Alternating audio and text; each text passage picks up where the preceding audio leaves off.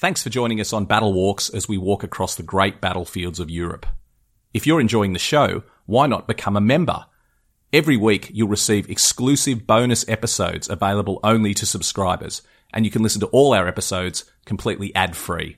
Click on the link in the show notes to join us via Acast+. Hiring for your small business? If you're not looking for professionals on LinkedIn, you're looking in the wrong place. That's like looking for your car keys in a fish tank. LinkedIn helps you hire professionals you can't find anywhere else, even those who aren't actively searching for a new job but might be open to the perfect role. In a given month, over 70% of LinkedIn users don't even visit other leading job sites. So start looking in the right place. With LinkedIn, you can hire professionals like a professional. Post your free job on linkedin.com/people today. Planning for your next trip? Elevate your travel style with Quince. Quince has all the jet-setting essentials you'll want for your next getaway, like European linen, premium luggage options, buttery soft Italian leather bags, and so much more. And it's all priced at 50 to 80% less than similar brands. Plus, Quince only works with factories that use safe and ethical manufacturing practices. Pack your bags with high-quality essentials you'll be wearing for vacations to come with Quince. Go to quince.com/trip for free shipping and 365-day returns. A Living History production. I'm Matt McLaughlin. And I'm Pete Smith. We're battlefield historians who love nothing better than getting out and walking the ground where great battles in history took place. And now we'd like you to come with us. Every week, Battle Walks will take you to one of the great battlefields of Europe. As we walk the ground, we'll dig through the pages of history. We'll uncover the secrets of the battlefields, and most importantly, we'll tell the stories of the people who fought and died there. Welcome to Battle Walks.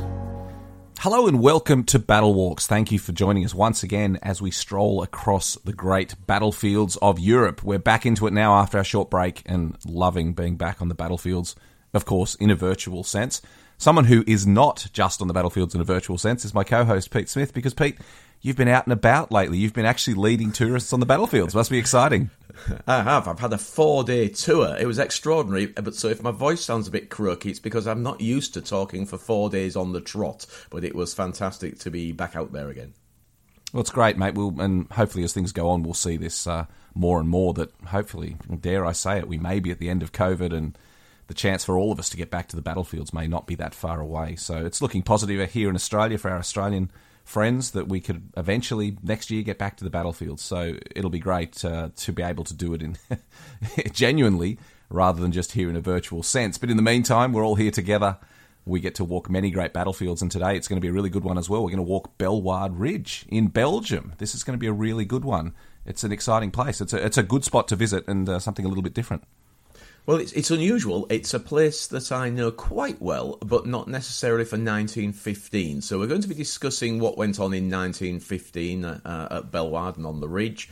But we're going to really be chatting about what there is to see today. So if you're going to follow this walk, what can you actually expect to see? It's going to be a really good one. I'm looking forward to getting into it. Just before we do, a couple of little housekeeping things. As I've mentioned before, if you want to support the podcast, you now can through Buy Me a Coffee. You can go there and make a donation just to support the podcast, which is very helpful to help support the podcast and enable us to do a few more episodes and to keep going.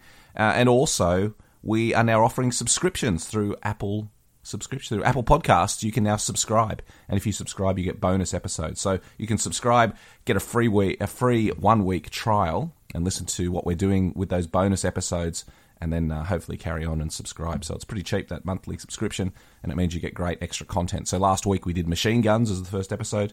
We got all sorts of good extra things coming up. So if you want extra bonus episodes, if you can't get enough of Pete and I chatting, and I can't quite understand why that would be the case, but if it is the case, you can certainly go there. Go to Apple Podcasts and subscribe and listen to some bonus episodes.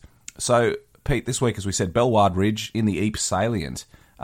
Give us an overview of just where this area is as it relates, just one of your very quick potted histories. Why is this area significant in the Ypres Salient? Okay, so we're on the Menin Road, the very famous Menin Road, out through the Menin Gate and onto the Menin Road. And it's at a place called Hooge. Now, I'm going to use the English pronunciations, the way that we would say these, and I think it's Hooge.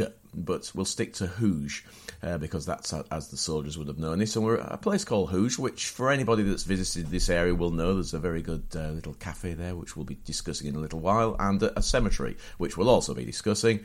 1915, as I say, quite often when we're in this area, we're discussing the fighting in 1917 during the Third Battle of Ypres, which started in the July of 1917.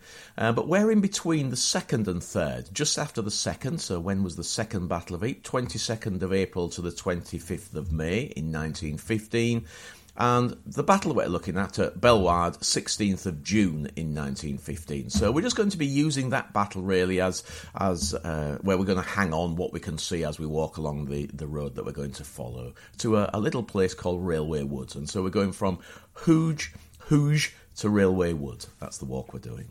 And as we should point out, we're not actually following in the footsteps of a specific battle here. We're just walking a picturesque little corner of the battlefields where there's lots of great stories to tell. So similar to what we did in Gallipoli, to what we've done on other battlefields, just walking a section of the battlefield and talking about the great sights there are to see there. So let's kick off, Pete. Where are we starting?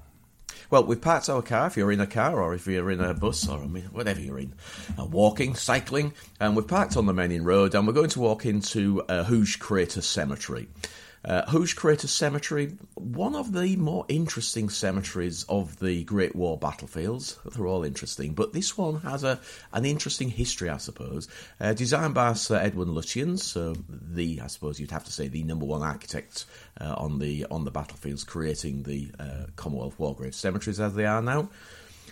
It was a battlefield cemetery, so just as the fighting moves off and leaves this area and pushes up the ridges, we have 76 original graves, but it became a spot where they put that pin in the map and they said, right, we're going to make this into a concentration cemetery, we're going to bring as many of the dead in the area into this cemetery, individuals, people found as they start clearing the battlefields, but also when they start closing down these smaller cemeteries that are not viable, and they will be moved in here as well. So it's one of the larger concentration cemeteries on the salient. For Australians, it really is. There are 509 Australian soldiers who were concentrated into this cemetery. Sadly, the majority of the people here are going to be unknown, so I'll just run through the numbers.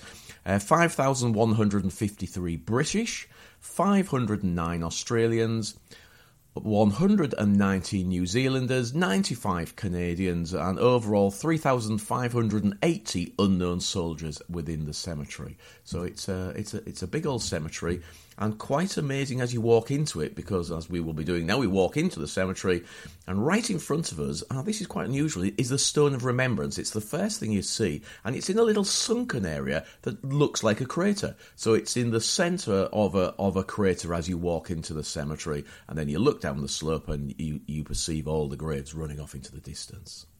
It's an extraordinary cemetery. It's sort of one of those ones that takes your breath away, and I use it as the example whenever I'm there, as just to explain about concentration of graves and how these graves were brought in from the battlefields. And we're going to do a whole separate podcast about that. In fact, on my Living History channel a year or two ago, we did a podcast about cemetery. So go back and find that on the Living History podcast to hear Pete and I talking all about cemeteries. But we'll do a special episode on cemeteries at some stage in the Battle Walks series of podcasts. But I always use Hooge Crater as the example of just how much these cemeteries ballooned. 76 original graves. At the end of the war, soldiers would have marched past this cemetery dozens of times and just seen 76 graves there. And then if they'd come back a few years later, 5,153 bodies. Just extraordinary how big these cemeteries grew. And as we say, the reason, probably the sole reason, is it's simply accessible. It's by the side of the road. It means visitors can get there. It means that gardeners can get there easily. There's roads to bring up supplies and to build the cemetery. Just simply an easy spot. Interesting with the numbers, Pete, as well, that 119 New Zealanders is a fair old whack of New Zealanders, and only 95 Canadians. Unusual to find in this sector, to find such a small number of Canadians out of that total, particularly when you think there's 509 Aussies in there, because the Australians and the Canadians usually went hand in hand, and the Canadians fought a lot in this area in the early battles. Yep, they're very close. We have Sanctuary Wood not far away at all, so you would expect more, but I think you'll find that most of the Canadians are nearer to Sanctuary Wood. As you were talking then, I was desperately looking through my phone just to have a look at a photograph that I took just recently in these last 4 days, because there are some issues with this cemetery. In 1919, when they were really starting to lay out the cemeteries, we had a few problems.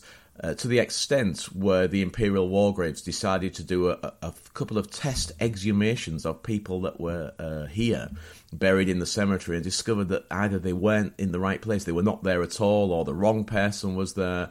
And it got bad to the extent that the Australian government requested that all Australian soldiers should be exhumed from this cemetery. Of course, it didn't happen. It was turned down. It just couldn't happen. But there was definitely some worries associated with the bodies located in this cemetery. And you only have to look at it to realise, when you start walking down these nice, neat rows, that things are not quite as they seem. You'll see 10 unknown soldiers on one headstone. The next headstone says 15 unknown soldiers. The next one says 10 unknown soldiers. And you think, how are these all fitting into this space? It's not possible. You cannot fit all these number of bodies in this space. And you realise that a lot of these rows are notional rows, and there must be mass graves close by or beneath them. And what I was looking for on my phone to look at this photograph, which is extraordinary, it says, to the memory of several soldiers of the Great War buried in this grave. Well, that's a bit wide, isn't it? Several soldiers buried in this grave, and I think it's a little bit it gives you a clue as to this cemetery, not perhaps quite as neat and tidy as it looks nowadays. It's ghastly, isn't it? The work that had to be done after the war with these bodies, and they did a wonderful job trying to preserve the memories of these people. But there's also the horrific mechanics of recovering bodies or trying to identify them, and just the work of those grave units must have been really horrific in places like this. Yeah, I agree.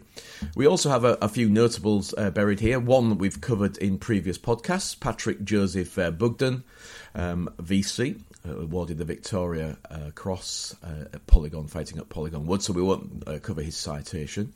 And then there's another chap that I found very interesting, Private Christopher James Alexander, and he's an English ornithologist. He's actually buried here. He died of wounds and was buried here. A very interesting chap, but one of those guys that when you start reading about him and his biography, you realise he was definitely not soldier's material.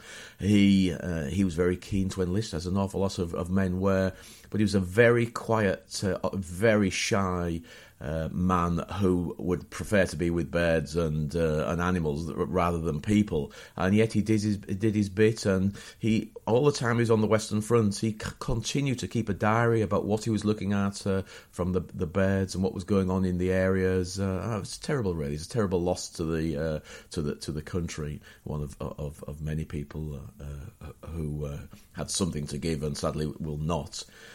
Major Albert Stewart, DSO, another of the men buried here, and he's an Irish rugby international, made 3 appearances for the joint Irish team, and he was killed in action on the 4th of October in 1917, and that's the Battle of Broodsind.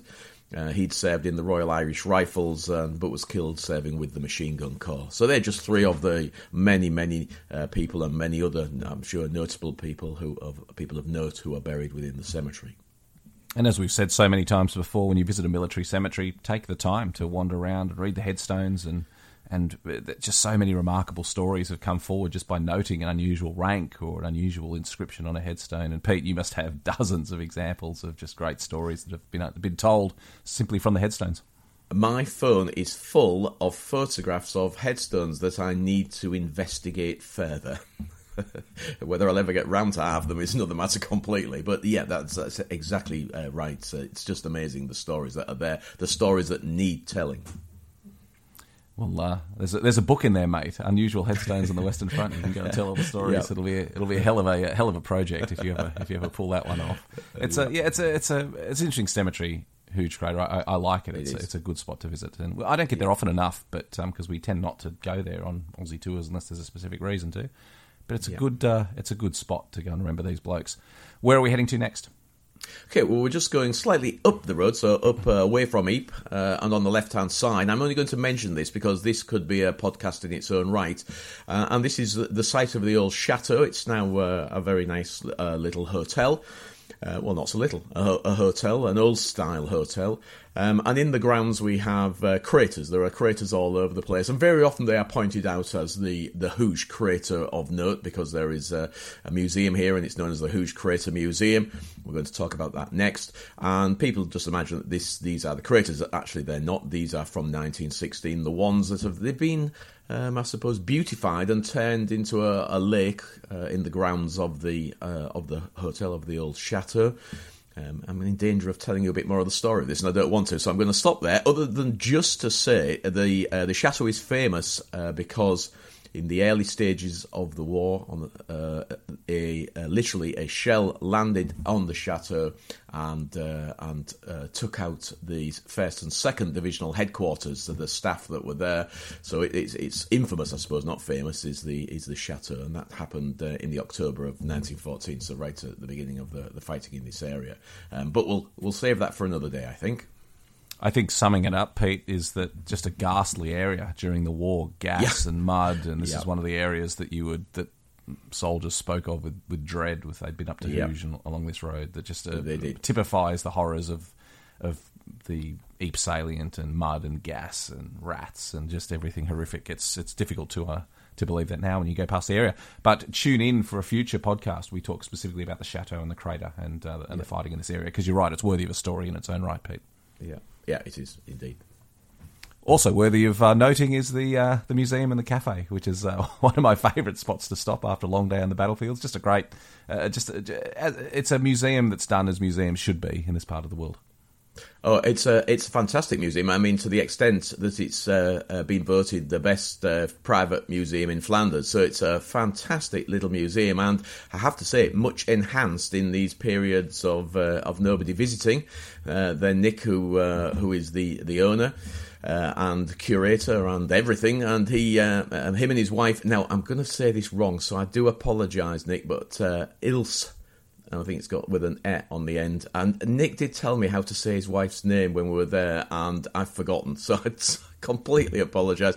And the two boys, his two boys, Lewis and Arthur, very often known as the Hooge Boys, who do a little bit of promotion themselves for the cafe, all become very good friends. So it's a fantastic museum, highly recommend it, enhanced dramatically in the last 18 months, so I had a look round this in the last 4 days, and an awful lot more to see. You could spend a good 2 or 3 hours in there. It's a little old school in many ways, but it's a brand new film, and it's a great place to visit, and the food is excellent and very quick, and that's key on the battlefields, that when you're wanting to get in and out, have a quick beer or a quick coffee and some food, and then get on the move again, then it's an excellent place to, but I highly recommend it. Excellent place to go. If you come on a Matt McLaughlin Battlefield tour, if you're an Australian or a British participant on one of those tours, it's one of the places we go quite regularly when we're in the salient, because the museum is excellent, as Pete said. The cafe is great. It's just a great spot all around, and they're a lovely family. It's just a really good typical Flanders hospitality, and that's part of the reason we're here, is to engage with the local people. And this is a great place to do it. So definitely call in there at the museum and cafe. We're obviously not getting paid to say any of this. It's just because we both genuinely think it's a great place to go. And we might get a free coffee. You never know. We'll have to declare it, Pete, on our tax return. So we're leaving the museum and the cafe now, and where are we heading? Yeah, well, we're going just to the side of the cafe. So we've crossed the road, and I have to say, I'm going to mention it because the road can be rather busy, and you have to watch out for cyclists as well, as anybody that's been to this part of the world, I know cycling's very big. So we've crossed the road, we're at the side where the cafe is, we're going just to the right of the cafe, and we're walking up a street. Oh, God, here we go. Beginnenbosstraat. Beginnenbosstraat. Well, it looks like that anyway. It doesn't really matter. And we're going to head out on that, and effectively we're in no man's land. It does depend slightly on what period we're talking about, so let's stick to 1915, before this battle. The British front line is going to be on our left-hand side as we walk along the street, and the German front line is going to be on the right-hand side. So we're walking in no man's land, and we're walking slightly downhill into a dip where there was once a little stream. I didn't see any sign of it just recently when I was there. We have a wood called Wye Wood on our left, which doesn't exist anymore. So this is going to be, it's not quite the same as when we're exploring the battlefields in France. Generally speaking, every wood has been replaced. Here they were not always replaced, and in fact here we have one that's missing, Wye Wood, and then we have a new one, which is often known as Crater Wood, and that wasn't there. That was just a very cratered bit on the landscape, and that's what we're walking up to. We're walking up to Crater Wood. Now, I should say, this area has been enhanced recently in the last 5 years. They've started planting trees.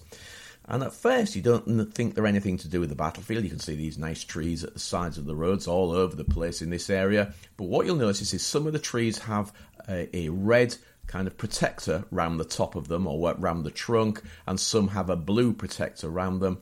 Well, actually, it's a clever way of identifying the front lines. Blue denotes British front lines, and red denotes German front lines. So keep an eye out for them when you're in this area. The little bit that you have to check, you have to, every now and then, one of them will have a panel on explaining what you're looking at, and you'll need to check that to check what period we're looking at, because this is the issue here. There's an awful lot of toing and froing, not a great distance, so you'll need to know which period it is we're looking at. But look out for them. Blue bands and red bands around newly planted trees at the sides of the road. They seem very good in Belgium at obviously progress has to be made, life has to go on. We can't freeze time and just preserve the battlefields in every sense, but the Belgians seem to have struck a very good balance with it in terms of still allowing development to occur and life to move on, but also never forgetting that we're on some pretty hallowed ground here. Yeah, indeed. So we're now climbing. We've dropped down to the lowest point. We're climbing up, and directly in front of us we can see this wood, Crater Wood, and that's one of the woods that we're really heading for. This is the wood that we're interested in. On our left now, now I have to just give you the figures here. This is truly remarkable and horrific. This is just a couple of fields. It is literally a couple of paddocks here, and we're going to have over 1,000 people killed in that day, just in these paddocks on the left-hand side. So again, the concentration of dead in this area are just extraordinary. I just always find it just so moving when you're physically looking at the area that we're just talking about, where the fighting is taking place. Just extraordinary. I'm just trying to see I did scribble down somewhere what the actual the area is, and it's something just like a square mile. I can't spot it in my notes here. I've got my notes in front of me, but it doesn't really matter. And so, yeah, just a very small area. Anyway, we're walking up to the wood, to Crater Wood, and we're going to walk around the edge of Crater Wood. So we won't go directly into it because I want to go around to the other side of it. And we're going to walk back through the wood. But what you can immediately see as you look into the wood, as we're walking around the outside of it, is it is absolutely cratered. And this is not from shelling or mining, or bombing, should I say. This is actually from mining. So this is the mine wall, and predominantly ourselves, tunnelling underneath the German lines and detonating explosives beneath the German lines. Now, these are not as enormous as the Hill 60 mine or some of the other bigger mines that we've talked about in previous podcasts. This is just an ongoing, designed to kill the men above and to make it very difficult for the Germans or anybody to live there. And that's in fact what happened. This ends up in no man's land, so nobody's living there because it is so devastated, and that's why it's a wood. Because when the farmers came back, there were certain areas, and Hill 60 would be another example, where they just looked at it and thought, it just isn't worth the effort to try and fill these holes in to get this thing level. Let's just plant some trees. Let's just put some trees in here and use it for either shooting or for the wood for firewood. And that's what's happened here. So there wasn't a wood here, and there now is a wood. So we're going to walk past the edge of that wood, and we're going to come to a memorial, and it's the Liverpool Scottish Memorial, first of the 10th Battalion of the Scottish. It's a Scottish battalion, but the King's Liverpool Regiment. So this is a regiment raised in Liverpool. They're territorial, so part-time soldiers. And when their barracks was pulled down in the 60s, they removed the keystone, which had the crest of the regiment carved into it. And eventually, it did have another location for a while, but eventually it will move out here from Fraser Street Barracks in Liverpool and form a memorial commemorating their effort in the wood here, and so it's a laudable thing to do, and it's a great little memorial, and it's been enhanced recently by another plaque that's with it that actually tells you a little bit more about the story of what happened here. So well worth stopping and paying our respects to the men of the King's Liverpool Regiment. I've got the figures here for 4 officers and 75 other ranks were killed, 11 officers and 201 ranks were wounded, and 6 officers and 103 ranks were missing. All of the missing were killed, and utterly terribly, with almost no exceptions, all the men become missing. Very few of the men have known graves at all, even though we know that they were now killed. So a very moving location to be at. It's interesting, Pete, as we walk through this area, you mentioned the craters and the wood, and it's just an example of the stories the battlefields themselves can tell us, the landscape can tell us. We can read about the mining war, and we could look on a map and see that this area is quite devastated, but walking the ground and coming to this area and just seeing how churned up more than a century later the ground still is, just tells its own story. And that's why people say, why should I walk a battlefield? And this is the reason why. You can't get a sense of what it must have been like until you stand on that ground and just see the results of that mine warfare. And what we're looking at now is a fraction of what the men did at the time. And of course, we are not involved in the violence that created it, the explosions and the collapses and the sinkholes and the trenches caving in and burying men alive, many of whom obviously are still there under that ground. But it does tell us a little bit of the story, and that's why we visit the battlefields. Every time we come across a pillbox or a crater or an old trench, we learn a little bit more of the story and we get a little bit more of an insight. And it's time travel. We are able to then go back and not understand in any specific detail, but just get a taste of what it must have been like for the men, and it's a wonderful thing.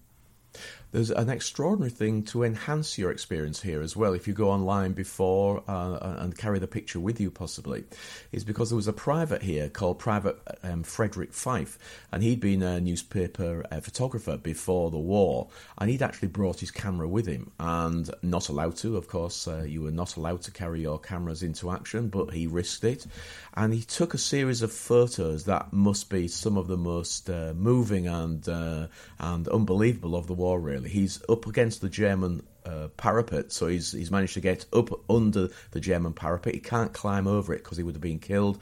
And he's looking back and watching the men coming towards him. You can see a shell exploding. Sadly, you can see a dead soldier in front of him.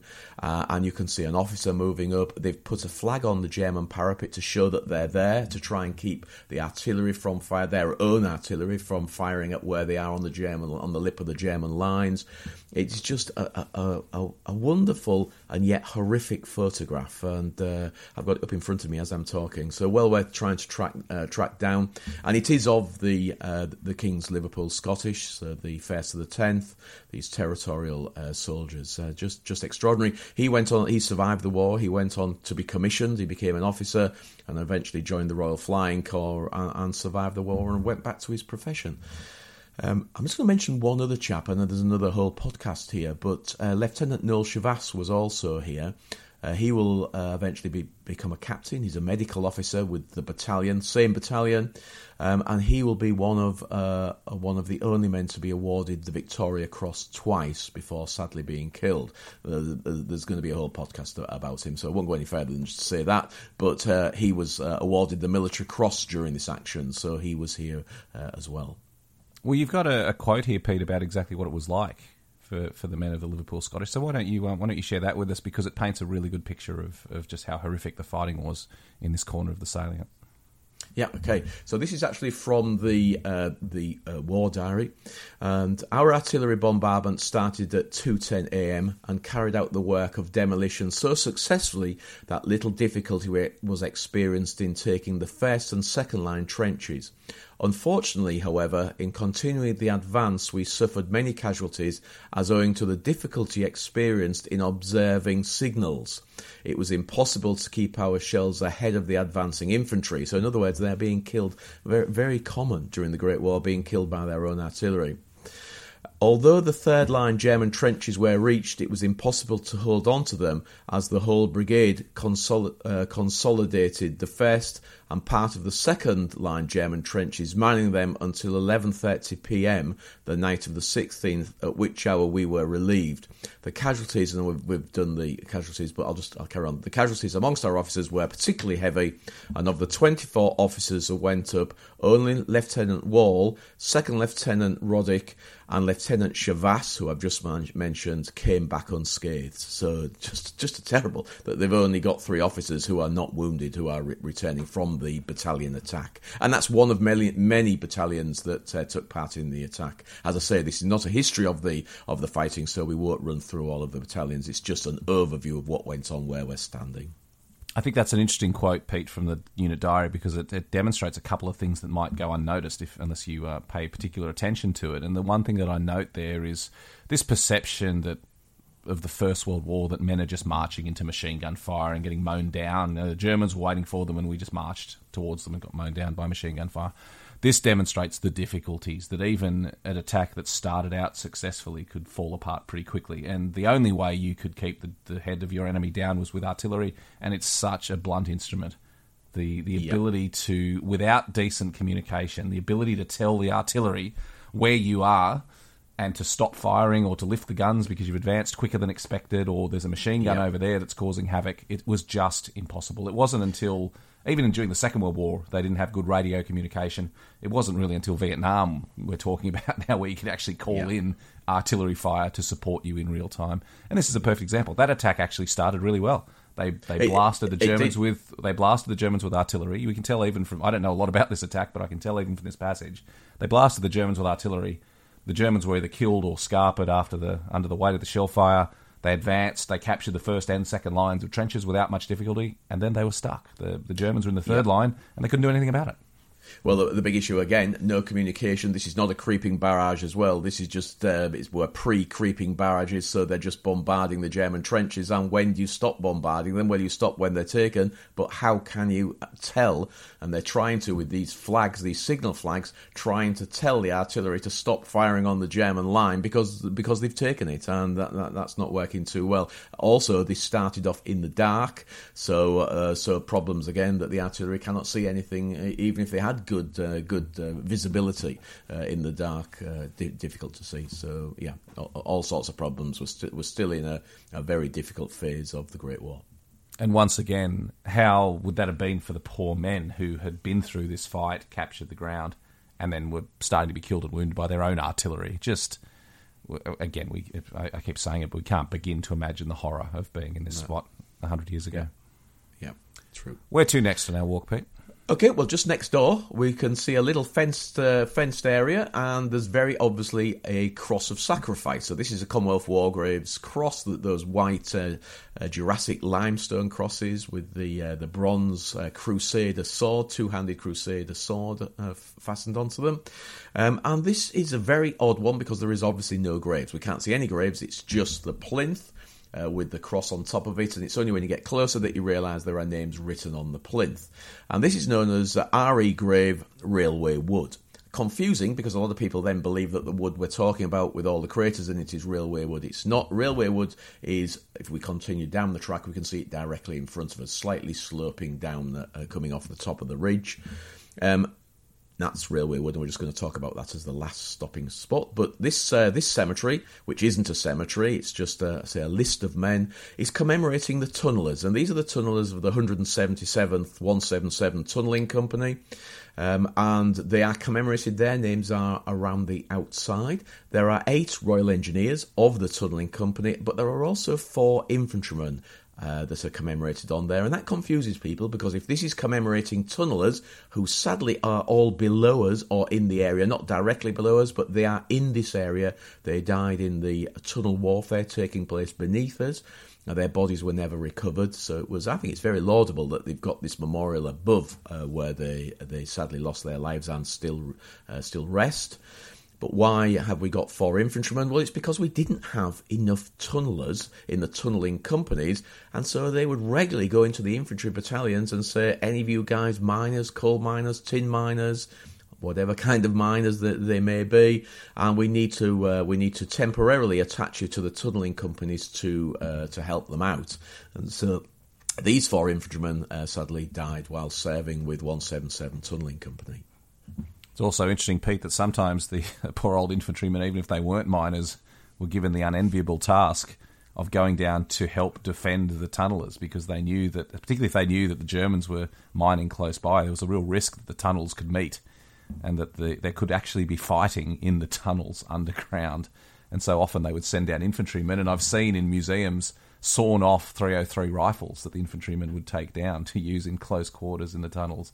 Again, the horror of having to fight. It would be, I mean, you would have thought your lot was pretty bad in life to be stuck in a trench on the Western Front, and then for your officer to come along and say, okay, Private Smith, head down that tunnel and take your rifle with you, young man, and take on any Jerry you come across. Just horrific again. It's little wonder these men came back and were just shells of their former selves. Traumatised would be the word. I as well as fighting down there, of course, they needed the manpower. The tunnellers were literally digging the tunnels, but they needed, poor old Joe Bloggs to be there passing sandbags to each other as they're taking the spoil from the front of the tunnel. So an awful lot of infantrymen, not even with their rifles down there, they're just being used as labourers in long lines of men taking the spoil to the surface. And it makes you think, where would you prefer to be? Was it better to be in the front line with your rifle, or would you feel safer down in the tunnel near the front line, near the German lines, taking the spoil out for the tunnellers? I think, as I've mentioned several times, I think I'd rather be working in the docks on the coast, personally. That's where I'd want to be during the Great War. I don't fancy either of these ideas, but truly traumatising. And I often think, if you were ordered down there, what if you were claustrophobic? I mean, there must have been men who were claustrophobic in the battalions. It just doesn't bear thinking about, really. I remember reading an interview with a First World War veteran, a British First World War veteran, and he, in the years after the war, and actually when he was an old man, he was interviewed about the whole thing, and I remember him talking about being down the tunnels and talking about being in the trenches, and he said, someone asked me what would I do if there was another war, and I tell you what, I'd make the bloody ammunition.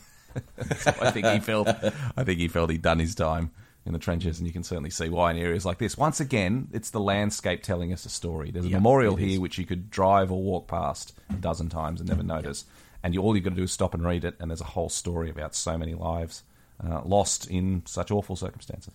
Yeah, indeed. So, from here, we won't actually walk there. We can look down upon Railway Wood from here, and Railway Wood was there, of course, obliterated during the fighting, but it's been put back. There's a little house in the middle of it now, so it's all private. This is very private, so you can't get into it. But if you do make the effort to walk down and just have a look, the road in front of it used to be a sunken road. It's no longer really a sunken road, but there are terrible stories about the sunken road here being full of dead. A very difficult place to be. And you can look over the hedge and you can see into Railway Wood, and you can see there are a few craters. Those craters are now preserved. I should say that there is, again, we've talked before, there's sometimes the difference between France and Belgium, whereas a lot of the things that are left, some of these very few things that we can actually see in Belgium, then they are preserved. So the craters, you can no longer just fill the craters in, as of course has happened in the past. What I didn't mention, and I should have mentioned earlier, if we walk back to the railway, the cemetery, so Railway Wood, the Royal Engineers grave at Railway Wood, Ari grave, if you look towards Ypres from here, you get the most fantastic view of Ypres, and it all suddenly makes sense. You are literally looking over Hellfire Corner, that famous, it's now the roundabout. Always sounds rather strange when you say that. Hellfire Corner now is Hellfire Roundabout. But you're looking over Hellfire Corner into the city itself, and you realise this is why this fighting is taking place. We are attempting to push the Germans off this bit of ridge that juts out from the ridges that run around the salient, that flat area. And that's what this fighting is about. It's about trying to get the Germans off this ridge, because the view they had is fantastic. They could organise their artillery behind them, and they could pick their targets from up on this ridge, and it becomes very, very visual. It's a great place to be, just to get an idea, and suddenly things start falling into place, because from here you can also look round the ridge a little bit, and you can see back towards Hill 60, and you can start pointing out things and thinking, it's falling into place now. Have to carry a good map with you, and it's a good location to be at. It's important, these sites, Pete, in the Ypres salient, because we use the word ridge, and we talk about Messine Ridge, and we talk about Passchendaele Ridge and Broodseine Ridge. It's important because as you drive around this countryside, you just use one word to describe it: flat. There's nothing. Yeah. I mean, Messine Ridge is a genuine hill, but these ridges, particularly out this side of the salient, there's nothing that indicates it's a ridge. If you were in a car, you wouldn't have to change out of high gear. You can ride your bike easily without even noting you're going up a hill. Plenty of people walk this area. This is not difficult country, and literally, as you drive out there, you would not notice you are very slowly going slightly uphill. But when you get to the top and you turn around and look back, you just realise that over a dozen kilometres, the ground has just very gradually sloped up. So eventually, when you stand on that high ground, you have an extraordinary view over this flat countryside. It was so important to the fighting. The Germans had it earlier in the war, and we absolutely had to push them back to prevent them from both observation, but also from using that high ground to defend attacks. So just extraordinary, the landscape again, and the story it tells. It is. Yeah. So, final port of call as we head back to go get a coffee at the cafe again. We're going to literally walk through this wood, because one of the fantastic things, and this happened in the last 5 years, again, this was a private wood. You couldn't go into it. You just looked over the edge. That changed, and there are now footpaths cut through the whole of the wood, and we can zigzag amongst these enormous craters within the wood. So you enter it from behind the London Scottish Memorial into the wood, walk right the way through the wood. It's absolutely worth every minute that you're in there to get a feel of what it was like, and out the other side, and then head back to the cafe. Now, I'm just going to bring in one quick Second World War thing, because it's so interesting. As some of you will be aware, I have an interest in the V1s of the Second World War and V1 launch sites. And believe it or not, this was listed on a list of possible locations for a V1 launch ramp to be built. It was never built because I suspect that they looked at a map and thought, yeah, that'll make a good place, seeing the little wood there. And it would only be when they turned up to literally survey it and realise that you couldn't build anything in here because it is so cratered. But it's just interesting that it is on the list of potential V1 launch sites of the Second World War. So go back and listen to one of our very early podcasts was on exploring a V1 launch site. So these are, of course, the Doodlebug bombs, the flying bombs that flew over London and caused such havoc and such more fear than death and destruction, but just a fascinating chapter in these launch sites. We do a walk around one of them in an earlier podcast. Go and check that one out as well. And we'll probably be back to do another walk later on. We will indeed. Pete, it's been really great. Thank you so much. To me, it's just one of the literally thousands of little byways on the battlefields that you can find. You can spend a couple of hours walking in an area and learn so many amazing stories in an area you would never probably specifically seek out. It's not Thiepval or it's not Tyncott Cemetery. You would never specifically seek this out, but you can take a stroll along just this small little sector of the Western Front and learn so much about what went on there. Just so many thousands more that we can do in this podcast series, and hopefully we'll get the chance to do that. But just thank you, mate. Just a really great experience to walk this ground. Yeah, no, it was great chatting about it.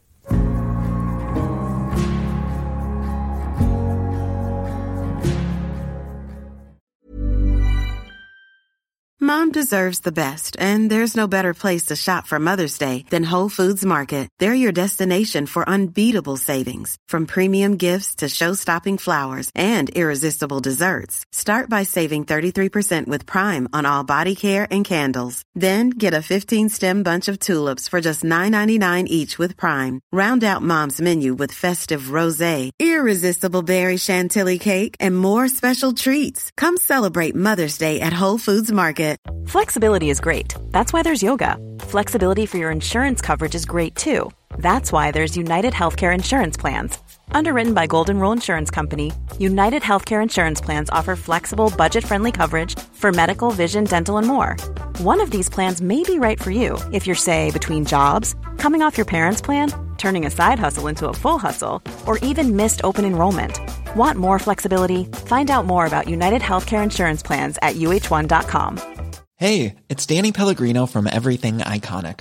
Ready to upgrade your style game without blowing your budget? Check out Quince. They've got all the good stuff, shirts and polos, activewear, and fine leather goods, all at 50 to 80% less than other high-end brands. And the best part? They're all about safe, ethical, and responsible manufacturing. Get that luxury vibe without the luxury price tag. Hit up quince.com/upgrade for free shipping and 365-day returns on your next order. That's quince.com/upgrade.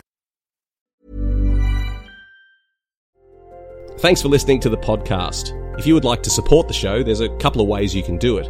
Firstly, you can become a member. For a small monthly fee, you can subscribe to the show and listen to every episode ad-free, and also receive exclusive episodes directly from Pete and I. So see the link in the show notes to sign up at Acast Plus and become a member of the show. Also, if you want to make a one-off contribution, you can now buy us a coffee. Visit buymeacoffee.com/battlewalks and you can make a small contribution there. See you next week.